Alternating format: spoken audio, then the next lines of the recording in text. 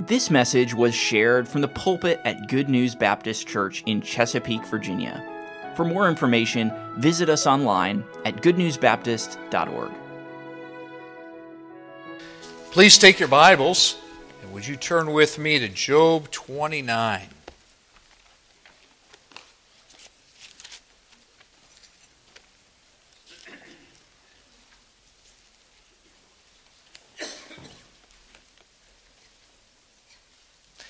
I'm sorry, Job 39 is what I meant to say. Let's review. 2 weeks ago, we started to look at the first speech, the first admonition that God gives to His servant Job.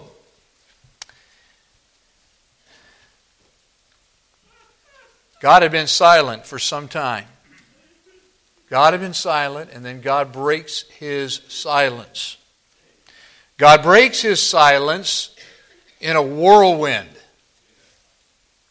It has been silent except for these debates that Job and his friends are having together.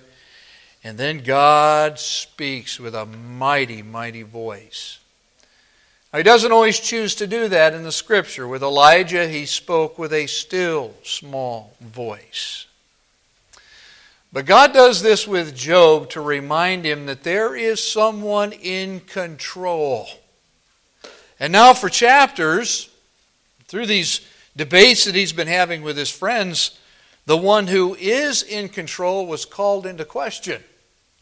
Does he really know what he's doing? So I gave you this thought. Again, Elmer Smick pointed out that in this encounter, God offers Job no theological explanation of the mystery of his suffering. The reader is told why Job was suffering in the prologue. We get the benefit of seeing that. But that is to show that Job was innocent. Job was never told this. Had he been told, the book would have immediately lost its message to all other sufferers. In other words, God didn't give Job an explanation, and you should not expect one. That's the point. If God had given Job an explanation, you would be wondering, all right, Lord, I'm in a trial. Talk to me.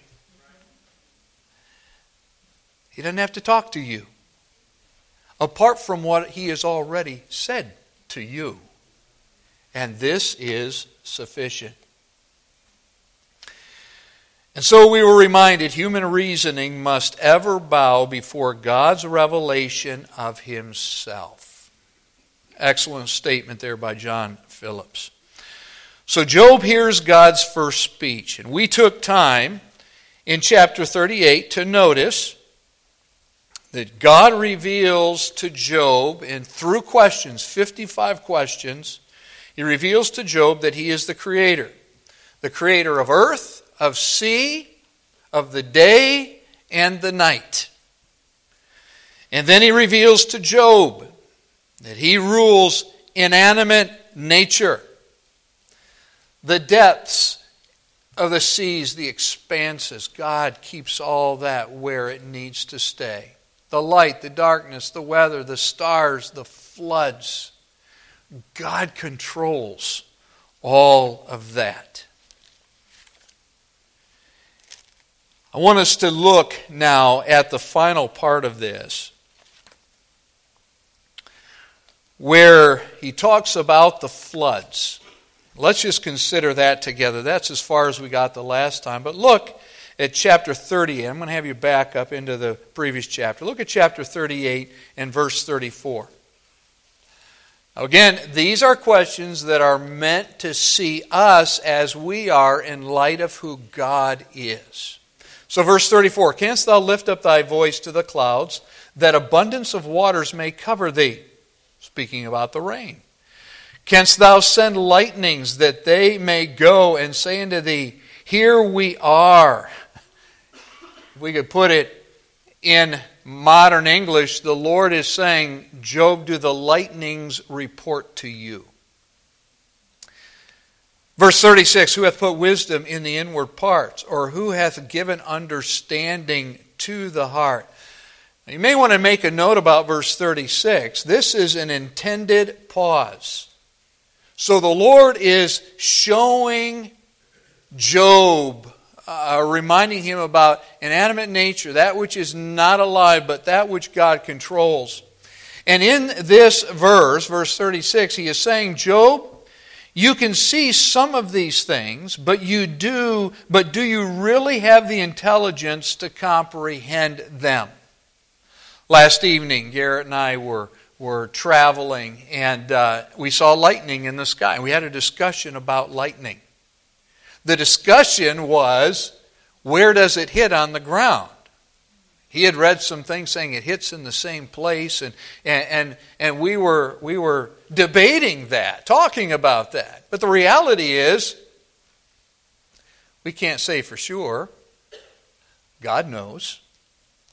So the Lord is bringing Job to what the psalmist admitted in Psalm 115 and verse 3. Our God is in the heavens.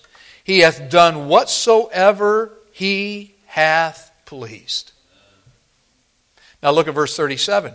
Who can number the clouds in wisdom? Or who can stay or pour out the bottles, the rain containers in heaven? Who can do that? Only God. We were traveling back from South Carolina this week. No clouds in the sky that we could see, sunshine, and it started raining on our car. Have you ever had that experience? Renee's looking out. Where's that even coming from? God controls the rain bottles. You and I don't even have to see the rain clouds to know He's doing this. Verse 37, can you number the clouds in wisdom? Or who can pour out the rain containers? Verse 38, when the dust grows into hardness and the clouds cleave fast together. Can you control what the rain does when it hits the earth here? I can't. You can't. So all that happens in the heavens around us and under our feet is controlled by God who created it all. When you struggle with your circumstances and you wonder, is God paying attention? Does God care? Does God see? Here's what creation is already telling you. He's in control. You and I can only observe a fraction of creation, and despite what the climate cultists say, we don't control the climate. Christian, when you suffer and it seems random, harsh, illogical, remember who has been controlling inanimate nature for 6,000 years, and He is in control of what concerns you. Now God created the earth, sea, day and night. He rules inanimate nature. But God also rules animal nature. One of the exciting things about heaven and the new earth, even the millennium, will be our increased ability to be able to interact with the animal kingdom. The millennium is going to be exciting. Where animals aren't threatened by us, we're not threatened by them. That'll be fun. I thank God, our Lord, when He renews the earth, when Jesus sits on the throne in Jerusalem, part of that renewal is He's going to bring out the animals that we haven't even been able to see yet. Okay? There are places on this planet where those who are willing to admit it say there are probably dinosaurs. Okay? But we're so finite, we can't even cover all this earth. We think we can. But we don't know what's out there. We don't know what God may be hiding just because a bunch of people decided to believe evolution instead of creation. And God says, all right, I'm going to hold back from you to be able to see what I really have done. Stay tuned. But God rules animal nature. And this is what happens, what He begins to question Job about at the end of chapter 38. Look at verse 39. Wilt thou hunt the prey for the lion, or fill the appetite of the young lion? When they couch in their dens and abide in the covert. What's that mean? When they are hidden in their cover and they lie in wait. You ever seen in tall jungle grass pictures of a lion just waiting, abiding his time? Dinner is going to be served. Okay? God is saying, Job, explain that. Who provides for the raven his food when his young ones cry unto God and wander about, is the idea there, for lack of meat? The raven. God controls the raven. Oh, by the way, he so controls the raven when his prophet Elijah needed to eat. I don't know about you. I don't think I want a raven to be DoorDash, but that's what happened in Elijah's day. And it wasn't roadkill. He was they were bringing Elijah good food. By the way, proving who controls the raven? God does. God does. But Job, can you explain that? Not only does he provide for their nourishment, but notice within the animal kingdom, he controls procreation. 39 now in verse 1. Knowest thou the time when the wild goats of the rock bring forth?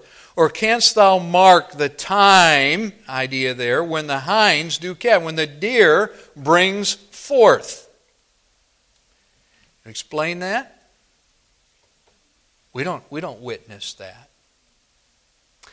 Verse 2, canst thou number the months that they fulfill?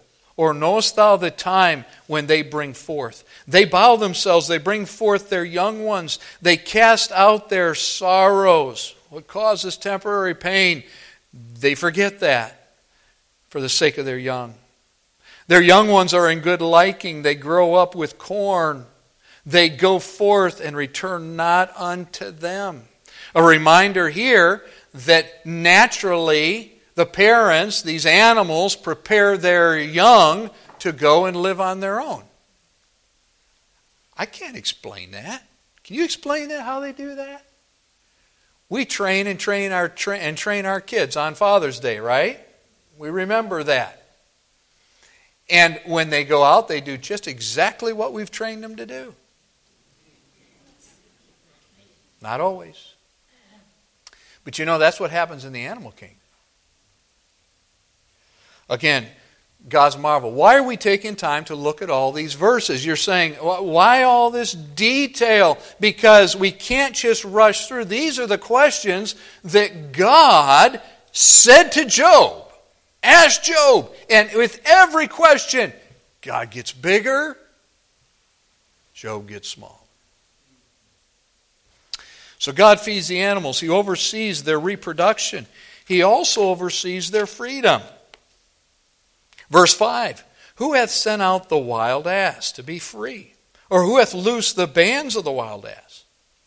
Whose house I have made the wilderness and the barren hills. In the Hebrew, that's the salt places where it's difficult for anything to survive. That's their dwelling. Ever been to the Grand Canyon? The burrows that are out there? You look around, how does anything live out here? God helps them to do that.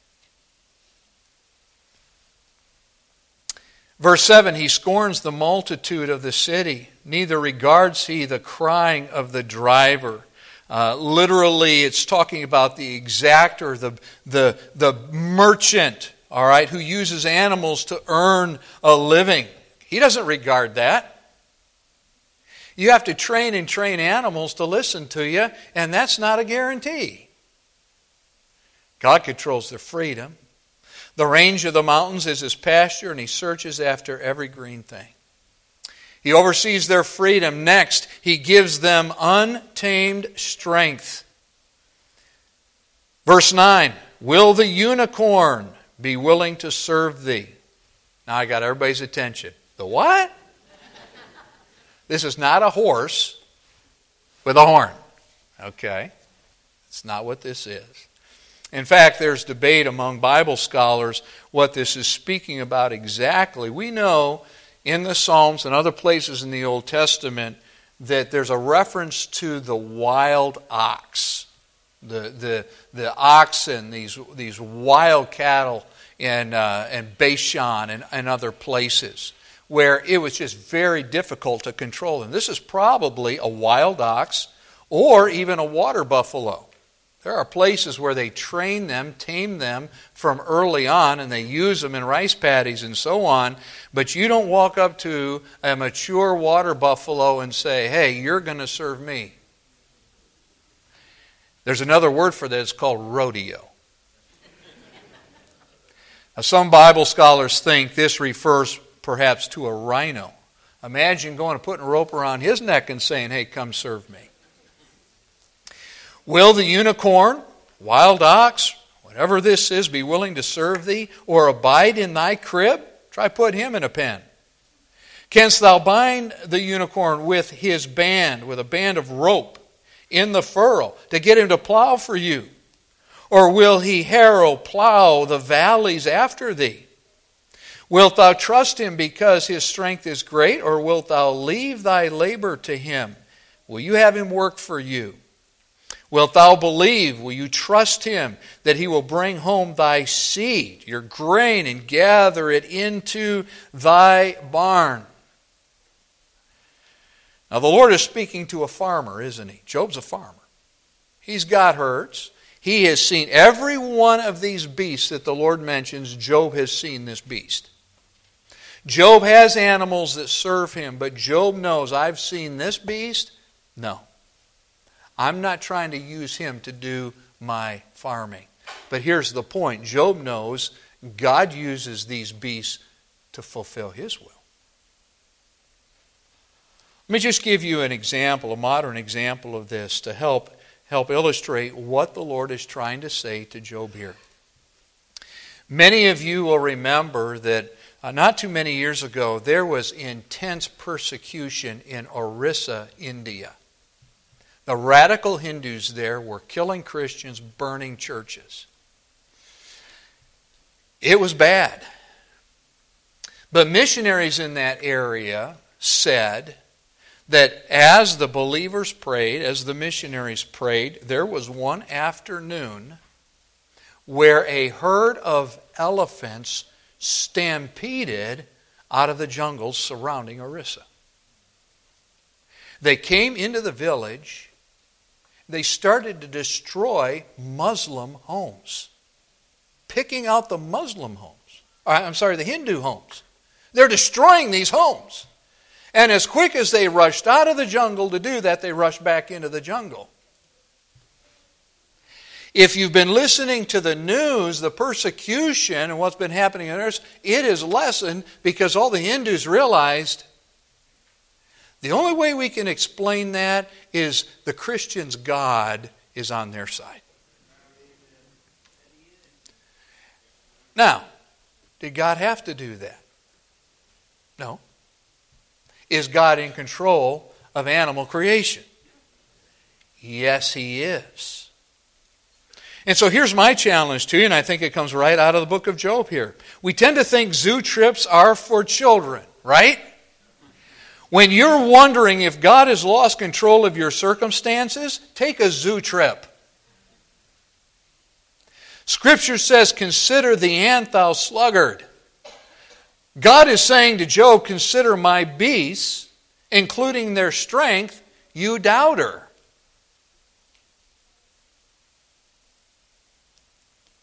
So God gives them untamed strength. Let's move on. He gives them vast uniqueness.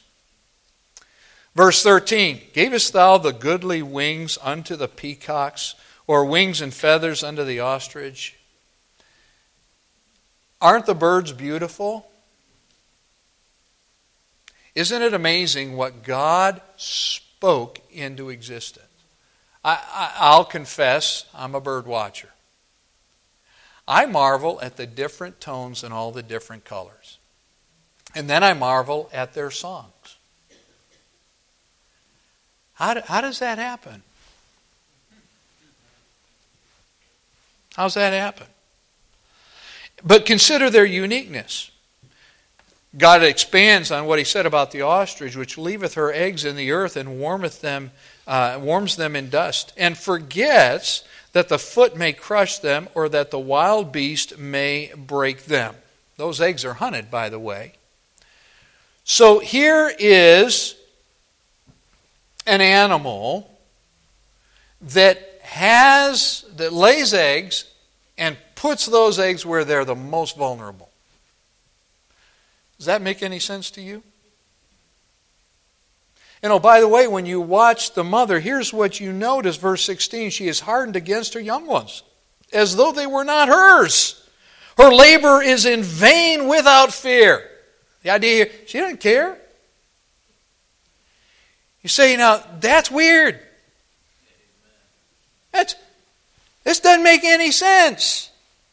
But you know, for 6,000 years on this planet, there have been ostriches. Why? Because the God who built that uniqueness and even what seems like carelessness, they don't care. He does. Here they are. Because God hath deprived her of wisdom, he willingly built into the ostrich that lack of sense. Neither hath he imparted to her understanding. What time she lifteth herself up on high, she scorns the horse and his rider. She's not afraid of anything. Now, by the way, I do know that that's all true. Okay, Pat. My folks for a time raised ostriches. They taste good, but they're a pain. That's why they were raising ostriches. Because they had friends who thought it was a good idea and they had ostriches. I think that lasted like 6 months. But anyway, all right. Don't turn your back on an ostrich. They're not afraid of anything. What's the point? Vast uniqueness. That, by the way, isn't explained by any evolutionary process. Give me a break. But it does reveal God. So animals are unique, often appear dumb without wisdom, but even their careless behavior is the design of the Almighty, showing He can and does sustain them. We need to move on. Then He gives fearless speed. There is one animal that continues to be a marvel to man. Consider the horse. Verse 19. Hast thou given the horse strength? Hast thou clothed his neck with thunder? Canst thou make him afraid as a grasshopper? I approach a grasshopper and he's gone. Not the horse. The glory of his nostrils is terrible. In other words, when he snorts, and by the way, again, I was raised around horses, rode horses all my life. When a horse is snorting, you better be paying attention because he's not happy. Okay? That word terrible is the word for terror. He paweth in the valley, rejoiceth in his strength, and goeth on to meet the armed men. In other words, and the Hebrew here is the men clothed in armor. Not intimidated by that. He mocks at fear and is not affrighted. He's not afraid, neither turns he his back from the sword. The quiver rattles against him, the glittering spear and the shield. He swallows the ground with fierceness and rage. Neither believeth he that it is the sound of the trumpet. He saith among the trumpets, ha ha. He scoffs them is the idea. And he smells the battle afar off, the thunder of the captains and the shouting. I was studying or reading about some history recently where they were talking about one of, remember the great commander of Carthage, Hannibal. And what did he use to go into battle? He used elephants. Do you know there was a Roman army that turned Hannibal on his heels because it was a smaller army, but they strategically placed trumpets, and when the elephants got close, they all blew their trumpets, and the elephants went nuts, scared them to death, and they ran off. The point is, with a horse, blow your trumpet. He's not going anywhere. So God told Israel when they went to battle not to put their trust in his horses. Hey, they're great in battle, but don't trust them. You trust me. He's saying, you can trust me, the one who made the horse. When you battle life's trials, if you're trusting me, you won't turn back. And then he guides the birds of prey.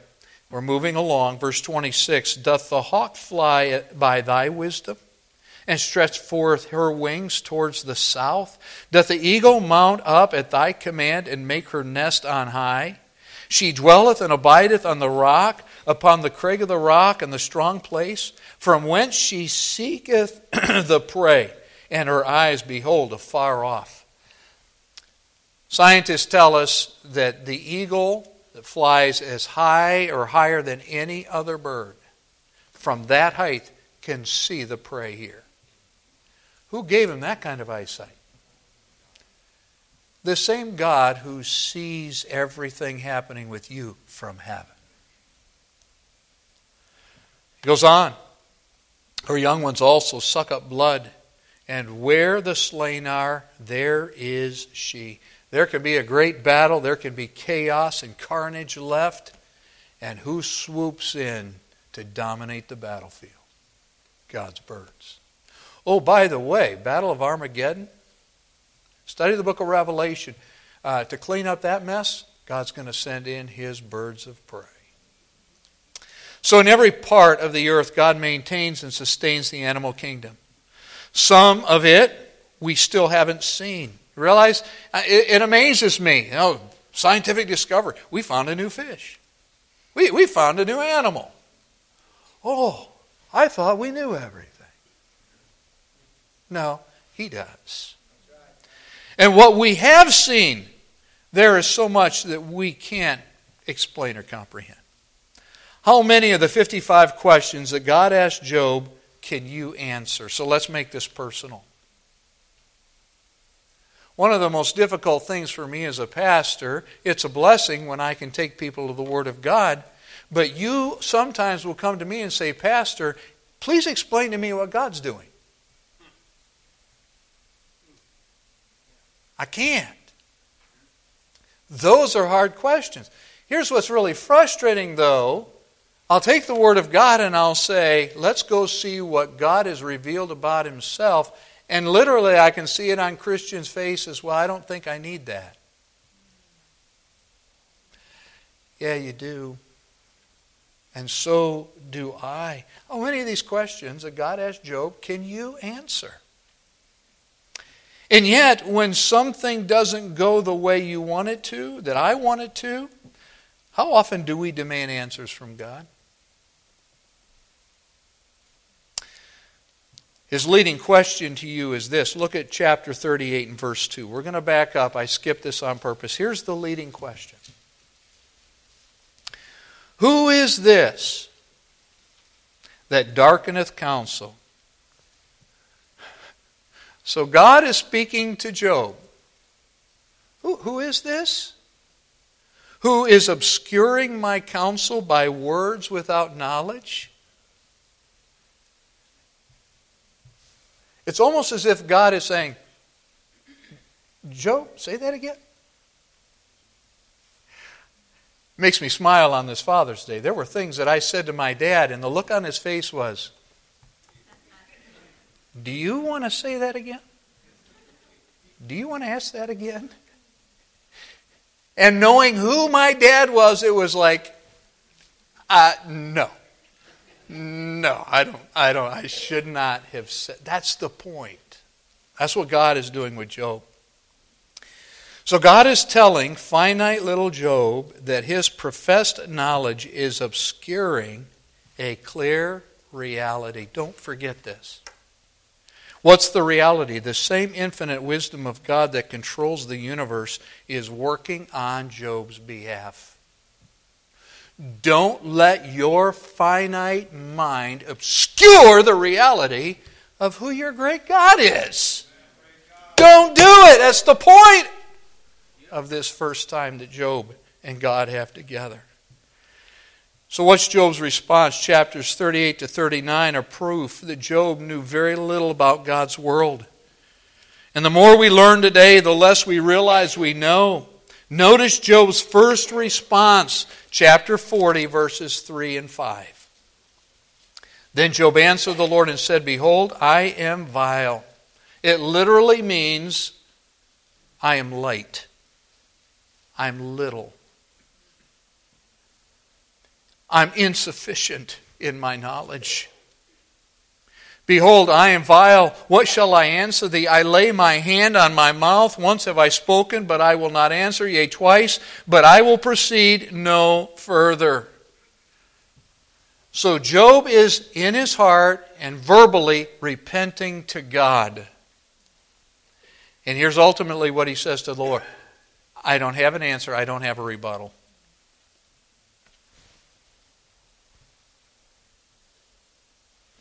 One of the best spiritual exercises for you and I is to do this every time things go sideways in our life and we feel like things are out of control.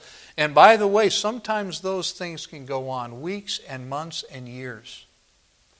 The best thing you can do is to bring glory to your God by putting a hand over your mouth and looking to Him.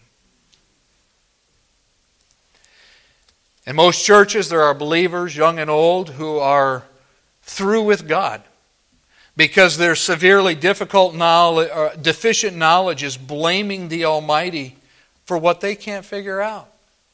There are probably Christians who are not in this assembly this morning. They're at home. They may not even be watching, but if they are watching, they're home, they're discouraged, they're trying to do the right thing, but they've quit on God because they don't feel God has given them the explanations that they deserve. Again, God doesn't owe them an explanation.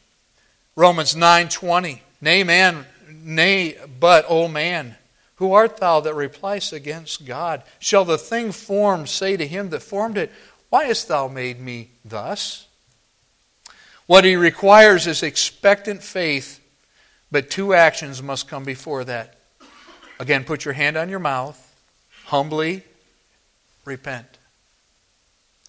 If accusatory thoughts start to rise in your heart, if you yield to those fleshly thoughts, that's sin. But before you yield to that temptation, just go to God. Go to God.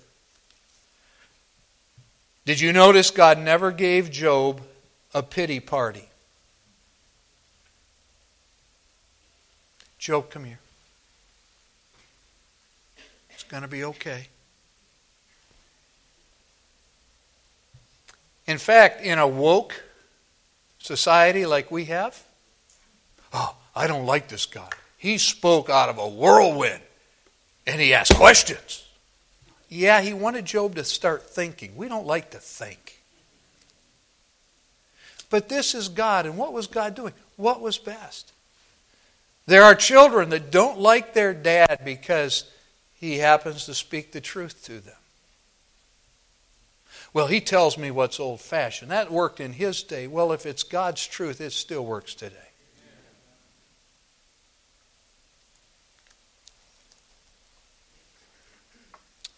And so we close with all the national upheaval in Jeremiah's day as he witnessed the total overthrow of the Jewish kingdom and the start of 70 years of captivity. I don't know. I check the news every morning. It drives me to my Bible prayer. But I don't know from one day to the next what kind of shape my country's going to be in. Jeremiah woke up to that every day. And every day it was worse. And then one day there were enemies outside the city walls. But listen to what God said to his prophet in Jeremiah 29 and verse 11. I love this. For I know the thoughts that I think towards you, saith the Lord. Thoughts of peace and not of evil, to give you an expected end. What's the expected end? Not what Mike's anticipating. Listen, what God has already decided. And those thoughts are of peace, not of evil.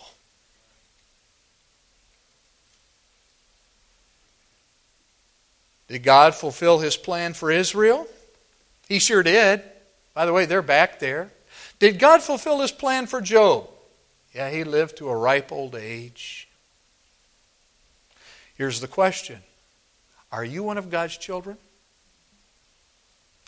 Is your God any different than Job's God? If you know Him, the answer is same God, same great purposes, same love, same mercy, same expected end. Look to God. Father, thank you for your word. Thank you for the testimony of Job. And God, thank you for the questions you asked him. We've taken time, Lord, to honor you by looking at every one of these questions. Some preachers would just summarize, but Lord, your Spirit would not let me do that because these questions reveal your greatness, our finiteness, and Lord, they remind us of your absolute wonderful control.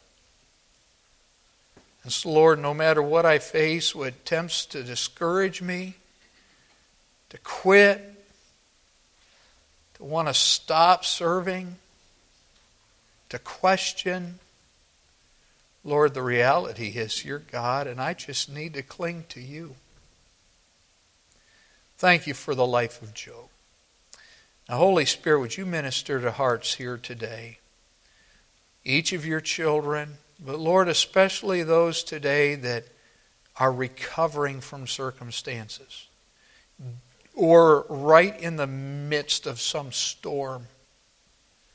Holy Spirit, would you speak to their hearts today and help them to speak back to you words of trust? Lord, perhaps confessing where they've questioned you, they've doubted you, said things that were accusatory as Job did. Lord, would you work now, we pray in Jesus' name. Thank you for listening. If you have questions about your relationship with God, or you would like to know more about the ministry of Good News Baptist Church, you can visit us online at goodnewsbaptist.org or call us at 757-488-3241. We trust your heart was challenged as you listened, and we want to encourage you to share this message with others. May the truth of God's Word be your guide as you strive to follow Christ and make Him known to others.